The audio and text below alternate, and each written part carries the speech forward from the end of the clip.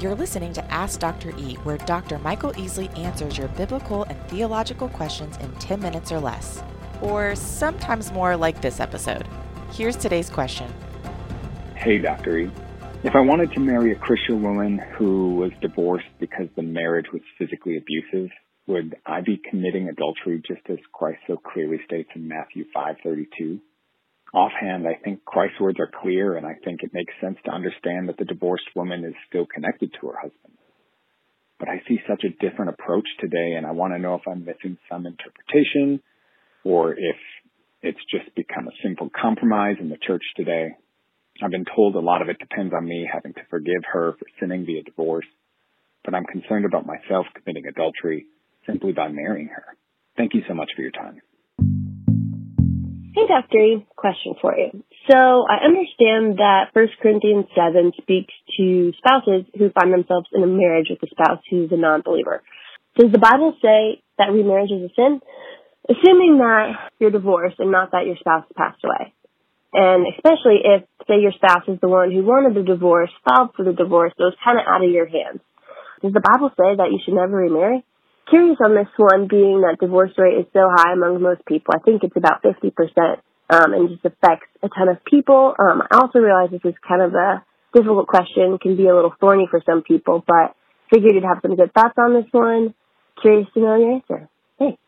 Well, first of all, Hannah, this is a major topic, as anybody knows, and my answer in this Q&A obviously cannot be as detailed as I'd like, but I do want to go into some detail.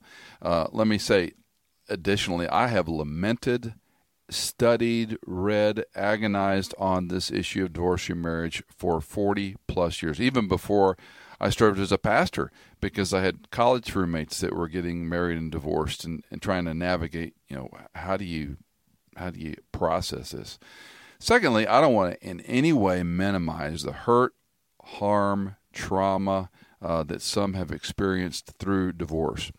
Some of the stories that I've been involved with people's lives, they're heartbreaking, and I'm not trying to minimize that or gloss over it. This is a traumatic issue in our culture, and so I want to season the answer with that. And then third, I don't want to minimize what Scripture says about divorce remarriage. So with those three kind of qualifiers, let's jump into a couple things. One of the citations that we begin with is Deuteronomy 24, the so-called certificate of divorce. And let me just read Deuteronomy 24, the first 4 verses. When a man takes a wife and marries her, and it happens that she finds no favor in his eyes because he has found some indecency in her, and he writes her a certificate of divorce and puts it in her hand and sends her out from his house, and she leaves his house and goes and becomes another man's wife. And if the latter husband turns against her and writes her a certificate of divorce and puts it in her hand and sends her out of his house, or if the latter husband dies who took her to be his wife, then the former husband who sent her away is not allowed to take her again to be his wife, since she has been defiled. For that is an abomination before the Lord, and you shall not bring sin on the land which the Lord your God gives you as an inheritance. Now, let's frame this up. This is God's law to the Hebrew, to the Jew. This is God's intent for his 12 tribes and how they were to marry within Israel, within, we would say, Judaism, not to marry outside other cultures, other nationalities. So some of this is going to be a little tricky, and we're not going to go down all those trails in detail, but understand the context. Deuteronomy 24 mentions the certificate of divorce, and I'm not exaggerating that there are probably 1,000+ books written in the Christian label of divorce or remarriage. Sure. So this issue of what is the certificate of a divorce? On the obvious side, the statement, it's not condoning a divorce. This is not a legal document that condones either divorce or remarriage. It is a document that stated the husband found something wrong in his wife, and so he issues this writ and sends her away. If she remarries, and divorces that husband, or that second husband dies, she may not come back to the first husband. Let's be very pedantic. That's what the certificate originally was intended for. If you get married, go through a divorce, she remarries, that husband divorces her, or that husband dies, then that wife cannot go back to the first husband. That's the being very picky and technical about that certificate. It sounds very parsed, but I'm going to stick close to the text, not my feelings. Now, let's jump all the way to the New Testament. In Matthew 5 and Matthew 19, Jesus mentions this certificate. Let me read Matthew 19 and see Jesus' remarks. There's a context here. The Pharisees are trying to trip him. So keep that in mind. Let me read a few verses. Matthew 19, beginning at verse 3. Some Pharisees came to Jesus, testing and asking him, "Is it lawful for a man to divorce his wife for any reason at all?" And he, Jesus, answered and said, "Have you not read that he who created them from the beginning made them male and female? And said, for this reason a man shall leave his father and his mother and be joined to his wife, and the two shall become one flesh. So they are no longer two, but one flesh. What therefore God has joined together, let no man separate." They, being the Pharisees, they said to him, "Why then did Moses command to give her a certificate of divorce and send her away?" He, Jesus, said to them, "Because of the hardness of your heart, Moses permitted you to divorce your wives. But from the beginning it has not been this way. And I say to you, whoever divorces his wife, except for immorality, and marries another woman, commits adultery." His disciples said to him, "If the relationship of a man and his wife is like this, it is better not to marry." But he said to them, "Not all men can accept this statement, but only those to whom it has been given. For there are eunuchs who are born that way from their mother's womb, and there are eunuchs who are made eunuchs by men. And there are also eunuchs who made themselves eunuchs for the sake of the kingdom of heaven. He who is able to accept this, let him accept this." Now, let's give some framework here. The first question is, did the certificate of the divorce serve as a certificate to remarry? So, back to Deuteronomy 24 contextually, he finds something wrong in his wife and his marriage, and we're not going to parse that. He sends her away. Was that a license to remarry? A good argument can be made for no. The document may have simply meant to send her home to her family of origin, more than likely, so it didn't disgrace her when she went back to her home. Now, let's take the other side of it. If the argument is made that the certificate of divorce de facto permitted a remarriage, then we have to acknowledge there are restrictions on those remarriages. So that's the framework. Now, what are the scribes and Pharisees after, and what is Jesus answering? If we take Jesus' remarks carefully, it's significant to me that religious leaders of Jesus' day are still divided about this. Yeah. When they try to set him up, it's a no-win scenario. Sure. And you can't trip up Jesus. We know that from the Gospels. But they're having this debate among themselves. Fast forward, no surprise, we're still having this debate in 2019 and counting. So they're testing him, but the fact remains divorce and remarriage were debated even in antiquity. Now, Christ reminds them of God's plan, and this is the main part of Christ's message, is that two become one, let no man separate. That's foundational. That hasn't changed. So they ask him, why then did Moses command that they give her a certificate of divorce and send her away? Now, when we read Jesus' answer to that, we run right away to the exception clause, that except for immorality. Right. Before we get there, listen to what he says. Because of the hardness of your heart, Moses permitted you to divorce. Now, that doesn't take a lot of exegesis or study. Yeah. You were hard-hearted. It wasn't God's intent. And I love the way Jesus says it. Moses permitted. Yeah. You can see the exasperated Moses from the Exodus when all these people are lining up with their problems. And Jethro, his father-in-law, says, they're going to wear you out. You need to spread the wealth around, so to speak.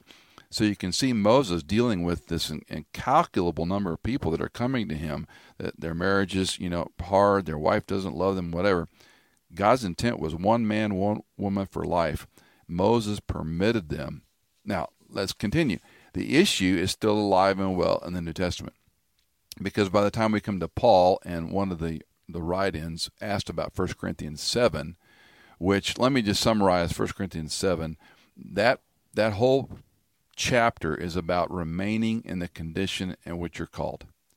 So if you go to, let's just say you heard Paul preach, you came to Christ, you went home, you're married to a non-believer, Paul says, look, you stay there. Yeah. Because you don't know if your influence is going to help that man or woman come to Christ.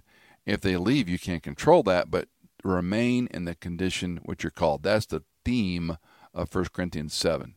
So let's keep that in context before we, over-apply that passage. Now, let me give you some. These are Michael's opinions / wisdom / views on marriage and divorce. Number one, divorce nor remarriage are unforgivable. Again, depending on where you grew up, the kind of church you're around, the kind of Christian friends you may or may not have, there are some settings where there's really a hard line, no divorce, no remarriage. In principle, I understand that position. I completely do.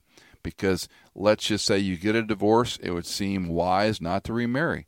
But let me add quickly, divorce nor remarriage are unforgivable. Secondly, the high standard for marriage cannot be overlooked. If we go back to the Bible as the whole, think about this. It begins with a marriage and ends with a marriage.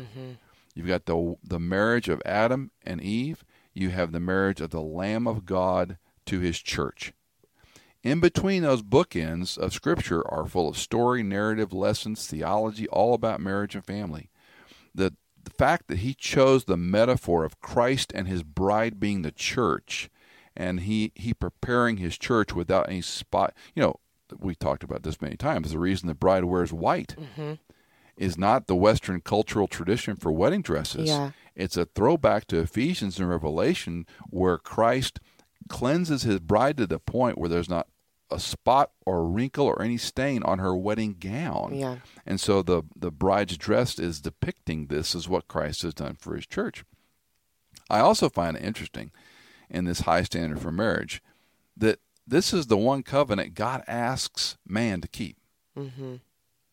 He saves us not on what we do, and he doesn't say, keep your salvation by doing X, Y, Z. Yeah. He doesn't ask you to, vow to raise your children in such and such a way. He doesn't ask you to vow to give a percentage of your money away. We have grace in all these areas. But when it comes to marriage, it's a covenant he asks man to keep. I find that striking at the high view of this high standard of what marriage is about. So reviewing, number one, divorce nor remarriage are unforgivable. 2, let's have a high standard of our opinion of marriage. 3, reconciliation is always the hope.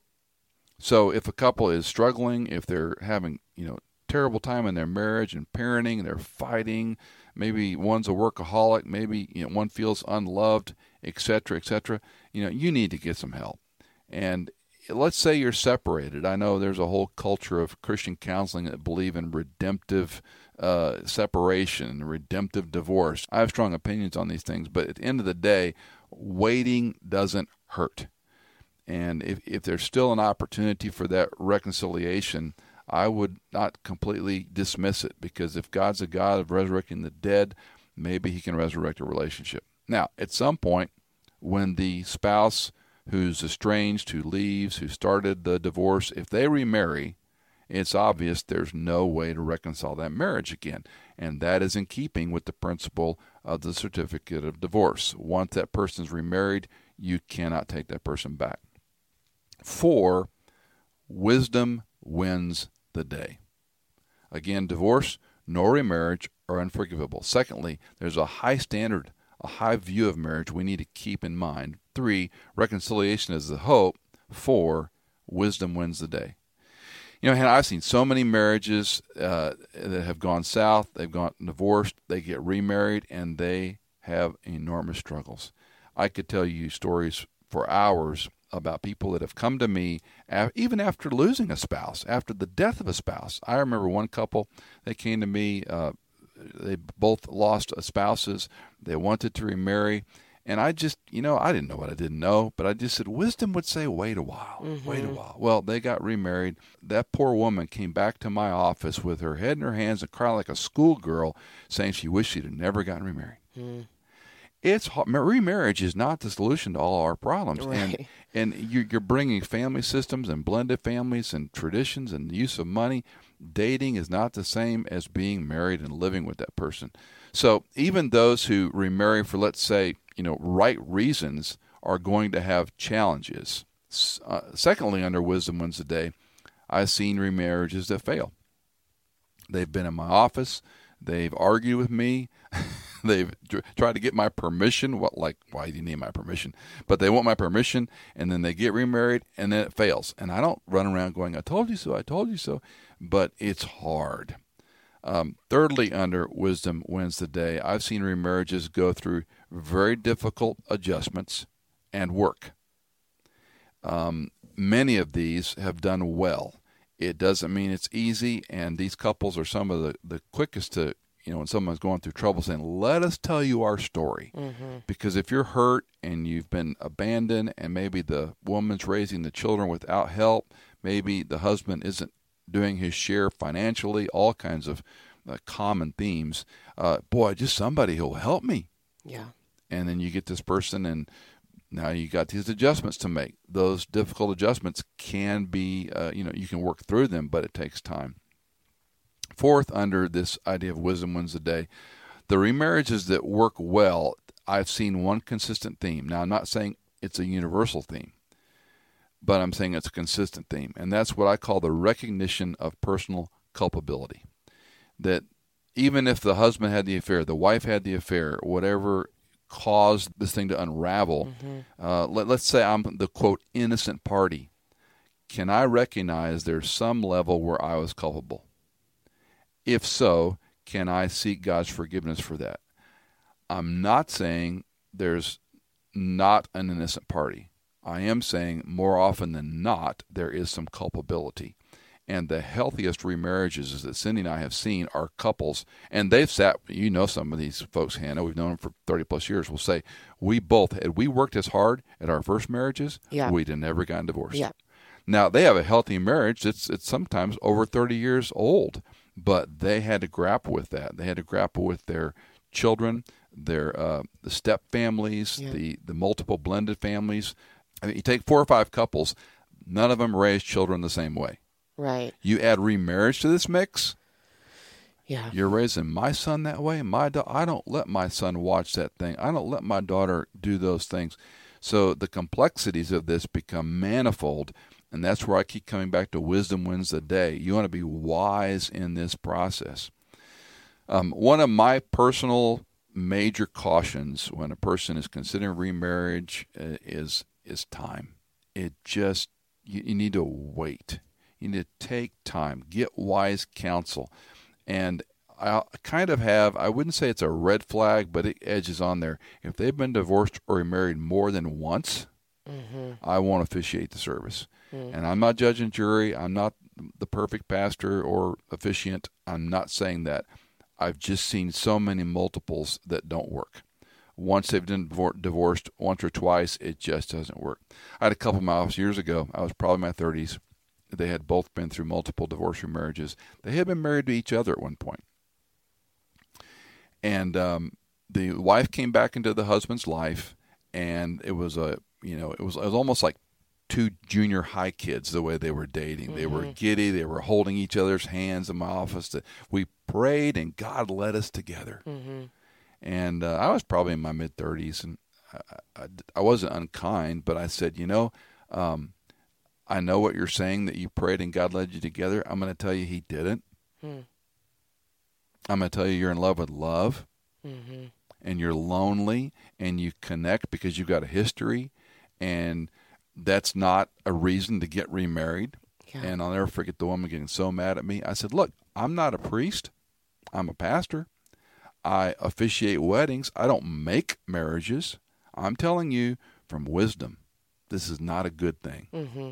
I don't mean to be unkind or mean. You asking me. Right. Well, fast forward, they went down the street. Somebody married them. They came back to the church I was serving, which shocked me. I wouldn't have come back if I was them. Yeah, Found a new pastor. Yeah. Agrees with me. And it lasted about 10 months. Wow. And she left. And I'm not a prophet or the son of a prophet or a cousin to a prophet. It's just wisdom. Yeah. This is just wisdom. And so often we have these flurries of loneliness in our lives going along and meet a person. This is going to solve a problem. Now, the last thing I want to say about wisdom wins the day is when it comes to blended families. If you're blending a family, you need to have the courage to get some deep counseling, because no matter how well, I know a woman right now, she's got children from a prior marriage. She's dating a guy that's divorced, and they're spending a lot of time together, and these kids love this man. And so people are saying, wow, look how much those kids love that man. As an outside, let's say, experienced, a little bit cynical person, of course they love that man because he's giving them attention. Mm-hmm. He's taking them to the park. Mm-hmm. He plays with them the whole time they're together. Right. He's not the 24/7 dad. Right. And that will change. Yeah. If and when they choose to remarry. Sure. I'm not saying you don't do it. I'm not saying it's wrong in every case. I'm just saying use wisdom. Let's go back to the very first point in my little summary. Divorce nor remarriage are unforgivable. And each person's going to stand before God, not some pastor's opinion or somebody that said it was okay for me to get married. You're going to stand before God, and I would encourage you, pray. If you've got any check in your spirit or heart or wondering, just ask him to forgive you. It's that simple. It really is that simple. But you will need some help to work through the remarriage, the realignment, if you're blending families together, how to navigate that. The healthiest couples are those who can own their culpability and continue to grow and work on their marriage. That second marriage will not be any easier in many respects. It may be better. It may be two Christians. It may be healthier. But there will yet be challenges. Two sinners glued together, sleeping in the same bed, you're going to have conflict. Yeah, yeah. And that's all I got to say about that. Well, let me press you a little bit more. But our first write-in, I mean, I love this guy's, heart and what he's asking, but it sounds like he has not been married before, but he's dating a woman who has and is divorced, and it was due to abuse in that marriage. And I mean, his question is, his concern is, am I committing adultery simply by marrying her? Yeah. If I take the strictest understanding of those Old Testament passages, I have to say yes. That said, when we come to the New Testament, and I see Christ responding to the questions of the day, he's saying it was because of the stubbornness of your heart Moses permitted this. Mm-hmm. I'm going to fall on permitted being mercy. Mm-hmm. Does that absolve consequence? No. Mm-hmm. Which is why I mentioned culpability. So let's say all things being equal, I can't say yes or no, do this. I'm saying if a person proceeds with it and marries that person and they think, Lord, am I committing adultery? Simply ask God for forgiveness. And more importantly, how many couples are remarried without ever asking these questions? Yeah, that's true. Haven't even put in the time and process I don't have please any God. desire to make them feel guilty and ashamed and rub their nose in it. God forgives me all the time. Right. That's what I said earlier in one of our questions. We need grace because we failed at the beginning. We need mercy because we fail so often every day. Yeah. So we're not better because we haven't been divorced or remarried. That said, sin brings consequence. And let's just say, theoretically, without hurting people's feelings, let's say a remarriage was sinful. It was committing adultery, whatever. There will be consequences. God will forgive you if you seek his forgiveness. That may mean your marriage is going to have some complexity. Yeah. Well, welcome to the human race. Right. I mean, there are lots of marriages with complexities that have nothing to do with divorce and remarriage. You and Tyler have been married, almost 5 years now? Yeah. Your mom and I almost coming up on 40 here not too long. Yeah. We still have trouble. Right. It's hard, and that's Jesus' comments about because we're still sinners. It's hard. Exactly. We're still sinners. The only time your marriage is perfect is when you're dead. Yeah. And then your sin condition's removed from that other person.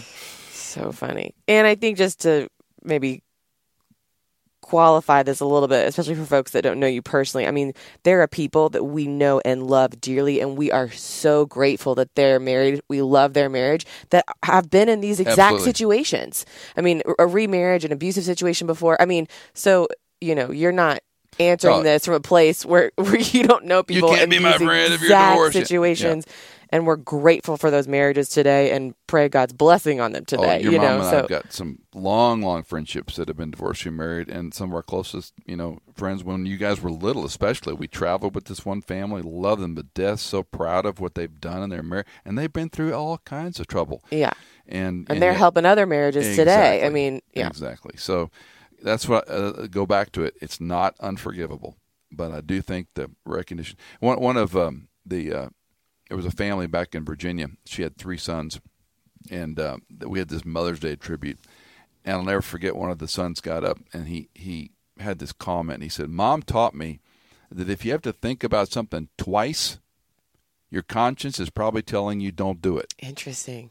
Not a bad wisdom principle. And I thought, when it comes to marriage, if there's that check or that, give it time. Give it time. And over time. And then once you've gone down the road and you're remarried, find people who can help you, who can walk with you in life, who've been there, done that, who've grown. And again, the ones that, in this couple in particular, we're thinking about, they were some of the first your mom and I met that were like, look, we messed up in our first marriages. We were terrible in our first marriages. And then we have some that were, I don't say there's an innocent party because we're sinners, but as much as you could be. I have a friend, I would say she's an innocent party. Yeah. She did nothing wrong. He was the one that, ran off and did his thing and left her. And it's heartbreaking. Yeah. And so then how do you say to that person, you can never remarry ever? Right. Unless your husband dies or gets remarried. Right. I don't want to play that role. That, to me, is you need wise counsel. You need before you and the Lord. And then as you proceed, and if you remarry, go for it with courage, with help, with maturity, knowing it's going to be tough. But again, God's merciful when we make good and bad decisions. Yeah. If you've got a question for Ask Dr. E, call us or text us at 615-281-9694, or you can email us at question@michaelincontext.com. We would love to hear from you. Ask Dr. E is a production of Michael Easley in Context. The music for this show is composed by Jason Germain, and you can find more biblical resources at michaelincontext.com.